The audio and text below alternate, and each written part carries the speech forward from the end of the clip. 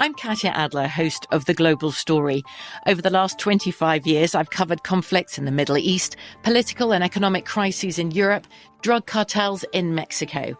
Now I'm covering the stories behind the news all over the world in conversation with those who break it. Join me Monday to Friday to find out what's happening, why, and what it all means. Follow The Global Story from the BBC wherever you listen to podcasts. This episode is brought to you by Navy Federal Credit Union. At Navy Federal, it's been the mission to help the military community for over 90 years. And not just help them, but do everything to make sure they not only grow, but flourish. That's why Navy Federal Credit Union has all kinds of great savings and investment options like share certificates with sky-high rates. So don't hesitate. Start growing your finances today with a variety of savings and investment options. Navy Federal Credit Union. Our members are the mission. Savings products insured by NCUA. Investment products are not insured, not obligations of Navy Federal and may lose value. Hey guys, it is Ryan. I'm not sure if you know this about me, but I'm a bit of a fun fanatic when I can. I like to work, but I like fun too. It's a thing. And now the truth is out there. I can tell you about my favorite place to have fun. Chumba Casino. They have hundreds of social casino style games to choose from with new games released each week. You can play for free anytime, anywhere. And each day brings a new chance to collect daily bonuses. So join me in the fun. Sign up now at ChumbaCasino.com. No purchase necessary. VGW Group. Void where prohibited by law. See terms and conditions. 18+. Now here's a highlight from Coast to Coast AM on iHeartRadio. How did you get involved with the price of immortality? So my first book was about the privatization of the space sector. And I talked to a lot of people that are enthusiasts of space, and a lot of people obviously want to take that to the furthest possible destination, which is living on other planets and going out into the solar system. And a big problem with that, obviously, is that it takes a long time to get anywhere in space. So you have to solve the issue where you don't want to die along the way because it's going to take hundreds of years to get somewhere. So a lot of people in that space were talking about life extension and stasis and going into stasis and living for longer. So I spoke to a few people, and then I gradually got more and more interested in this. And eventually, after I finished the first book, I decided this was a good topic for my second book. I was really interested in it. So I ended up going down to Florida to the Church of Perpetual Life to find out more. Living a long life, I think, is great as long as it's a very fruitful life and you can, still function and things like that. I don't think I'd like to live to 150 if I couldn't be as active as I am right now. What do you think of that? Yeah, absolutely. I think it's clear that we don't just want to have longer lives, we want to have good quality of life. So there's two sort of really schools of thought. There's some people that want to have a longer lifespan, which just means more years no matter what. And there's other people that are more interested in health span, which means having more healthy years here on Earth. So maybe you'd die at the same time, but you'd be healthy right up into the point of your death. And we're talking accident-free, I guess, right? Yeah, absolutely. So there's nothing, aside from maybe cryonics, there's nothing that's really in place that could stop you from dying if you were hit by a car or something like that, obviously. You do still need to look both ways when you cross the street. Absolutely. Or make sure you don't get attacked by some thug or something like that. Yeah, absolutely. Realistically, how long do you think a human being can last? A lot of biologists that I talked to for the book say that there is an upper limit, that once we get to around 115, 120, that will be the point where the human body will find some way of shutting down. So that's one school of thought. Obviously, a lot of the people that I spoke to, the Immortalists, they believe that we're going to break through that barrier. And once we do, break through that 120, 150 barrier, it's really limitless at that point. We'll just keep inventing new technologies which will keep us alive for longer. And we'll reach the point where we can just decide when we want to die. So it depends on who you talk to. I personally there's a lot of evidence to suggest that at 120, our bodies are just sort of programmed to die at some point. That's the nature of how we've evolved, that we have to die. That's supposedly good for the community which we live in, is that at some point we die. So it would take a lot of reprogramming and a lot of technology and a lot of medical science to stop that. Peter, medically and biblically speaking, Methuselah lived to 969 years. What the heck was that all about? I mean, there's lots of stories of people living for a very long time in our history. Obviously, there's a few of them in the Bible, mentioned in the Bible, and other sort of old texts. It's hard to sort of verify. It's hard to ensure that actually happened, and also it's so long ago. If it did happen, then there's nothing we can really take from it. There's no bodies that we can study. There's nothing in terms of the biology which we could take from that and say, okay, we need to apply this to ourselves. Is there a way that they were living that made them live longer? Was it something genetically? I think for anyone to live that long, certainly you'd have to be genetically different to humans as they are today. Do you think that was realistic, or did they fudge with these numbers? I mean, 969, I mean, what were they counting it in months or what? Yeah, I mean, with these things, a lot of it comes down to translation, doesn't it? With these old texts, it's really easy for something to get lost in translation with these old languages that and dialects. I think some people would say that is what explains those numbers. Is that they are slightly off because the translation is wrong. How many cryogenic companies are out there? I know of Alcor. That's one, right? Yeah, Alcor is the biggest one. Alcor's the most well established and the ones probably with the best technology. So there's quite a few small ones around. There's the other big one in America is the Cryonics Institute, and then there's one in Russia. I think there's one in Australia, and then maybe some in China. I think someone was trying to set one up in China. But they're very few and far between, and there's actually not that many people that have used cryonics. The numbers are still pretty low, but Alcor is certainly the one that everyone thinks of, and they have the most sort of sophisticated technology, and you see that their sort of headquarters in Arizona is pretty squeaky clean looking, and it's they're really the poster boy for cryonics. Peter, kind of explain what cryonics are to people who might not know what it is.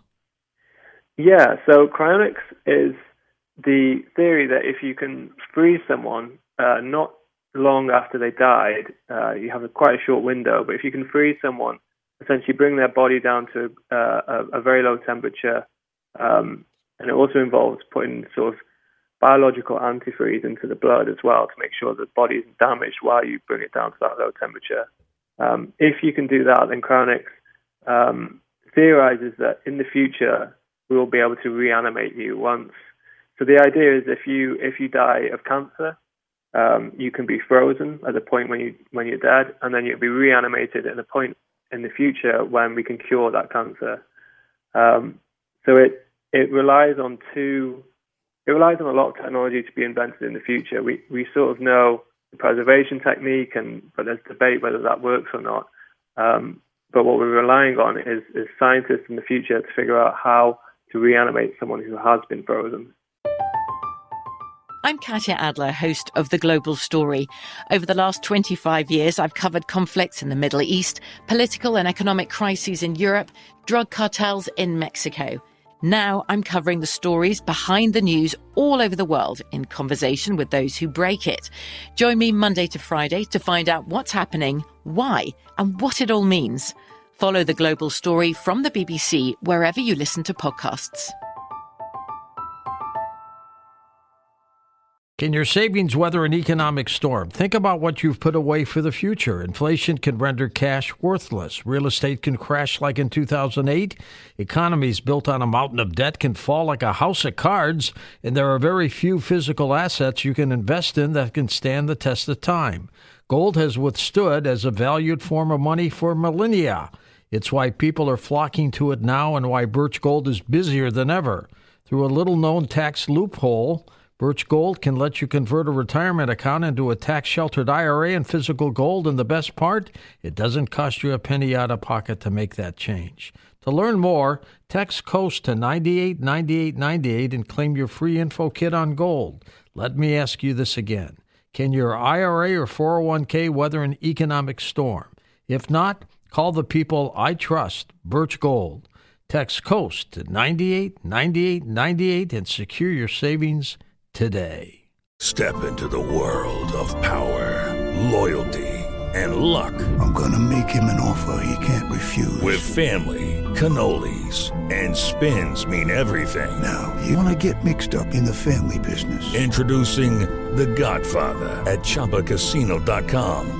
Test your luck in the shadowy world of The Godfather slot. Someday, I will call upon you to do a service for me. Play The Godfather now at ChumbaCasino.com. Welcome to the family. No purchase necessary. VGW Group. Void where prohibited by law. 18+. Terms and conditions apply.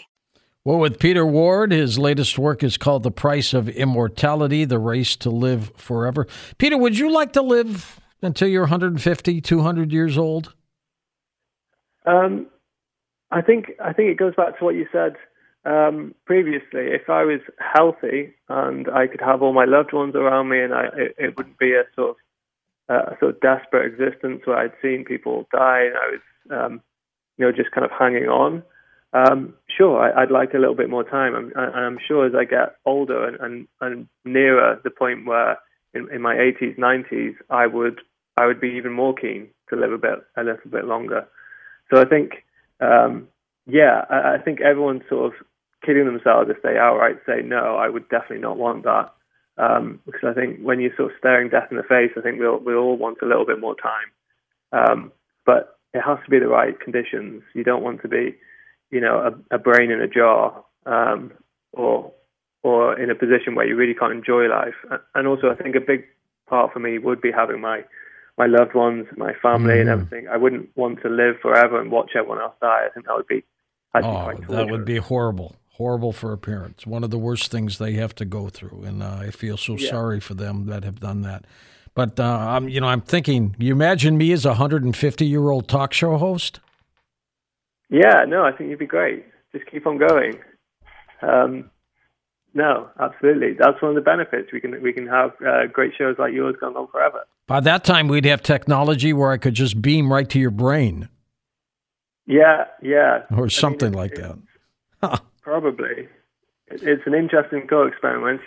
Once you think of living longer, then you're basically going to see the future. So there's untold number of technologies that we can imagine that would come up. How did the cryogenics get invented? So it comes from basically cryobiology, the sort of study of things at very low temperatures. And actually, the first person to be cryogenically frozen was 1967, a man called James Bedford, and he was frozen by a guy who's actually a TV repairman, Bob Nelson. So there was initially a book called The Prospects of Immortality, and Bob Nelson was really inspired by this book. But he didn't just want to talk about cryonics, which is what everyone was doing at the time. He actually wanted to do it. So when James Bedford's son called him and said, my father is dying, he's interested in this concept, and he wants to basically donate his body to science, he wants you to give it a go. Bob Nelson jumped at this chance, and he froze Bedford. It was apparently a quite rudimentary procedure. It was obviously the first one. And so James Bedford is still frozen today, and he's at Alcor. So he was the first one. Now, who pays for that? So you can. There's two ways you can pay for it. You can either pay a lump sum while you're alive. It's quite expensive if you go to Alcor. And you can either pay to have your full body frozen, or you can just have your head frozen. And obviously, it's cheaper if you just have your head frozen. Which is what Ted Williams, the baseball great, they had that done to him, his head. Yeah, Exactly. Yeah, he was just it's called a neuropreservation. So he was a neuropreservation patient. So the alternative to paying up front is that you can take out a life insurance policy, and that essentially works like any other life insurance policy. You pay into it, and then when you die, instead of the money going to your relatives, the money goes to the cryonics company and pays for your sort of eternal upkeep. And of course, if there's no payment, what do they do? Defrost you or what? Yeah, I mean it's a strange sort of ethical question. If the money's not there, what do you do? Unfortunately, with Bob Nelson, the guy who froze the first people, for the first person, he went on to freeze a lot more people.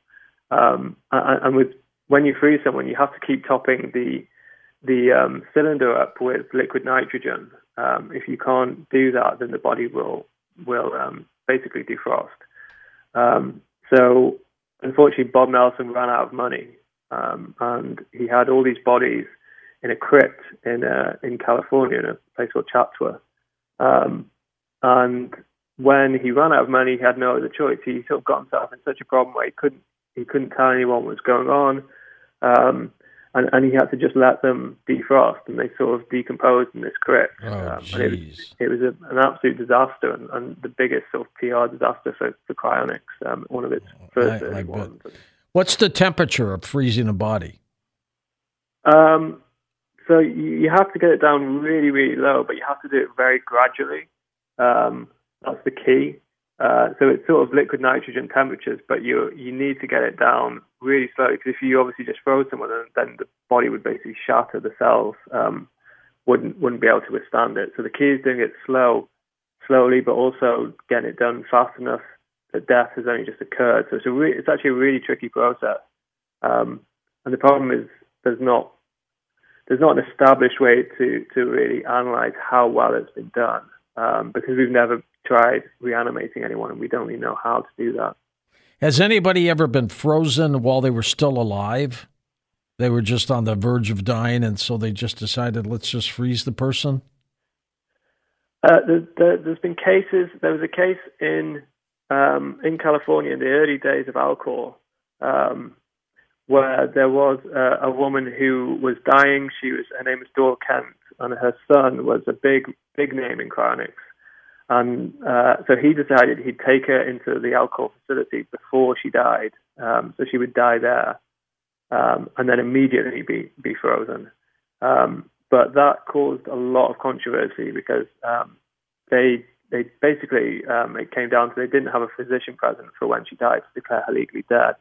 The coroner's office got wind of this, and then they accused Alcor of freezing her, of basically cutting off her head and freezing her before she died. So they got accused of murder. And that was another strange chapter in cryonics, because it ended with the police raiding the facility looking for this frozen head of Dora Kent, and the Alcor staff had already taken it away. They went and they hid it because they knew the police were coming.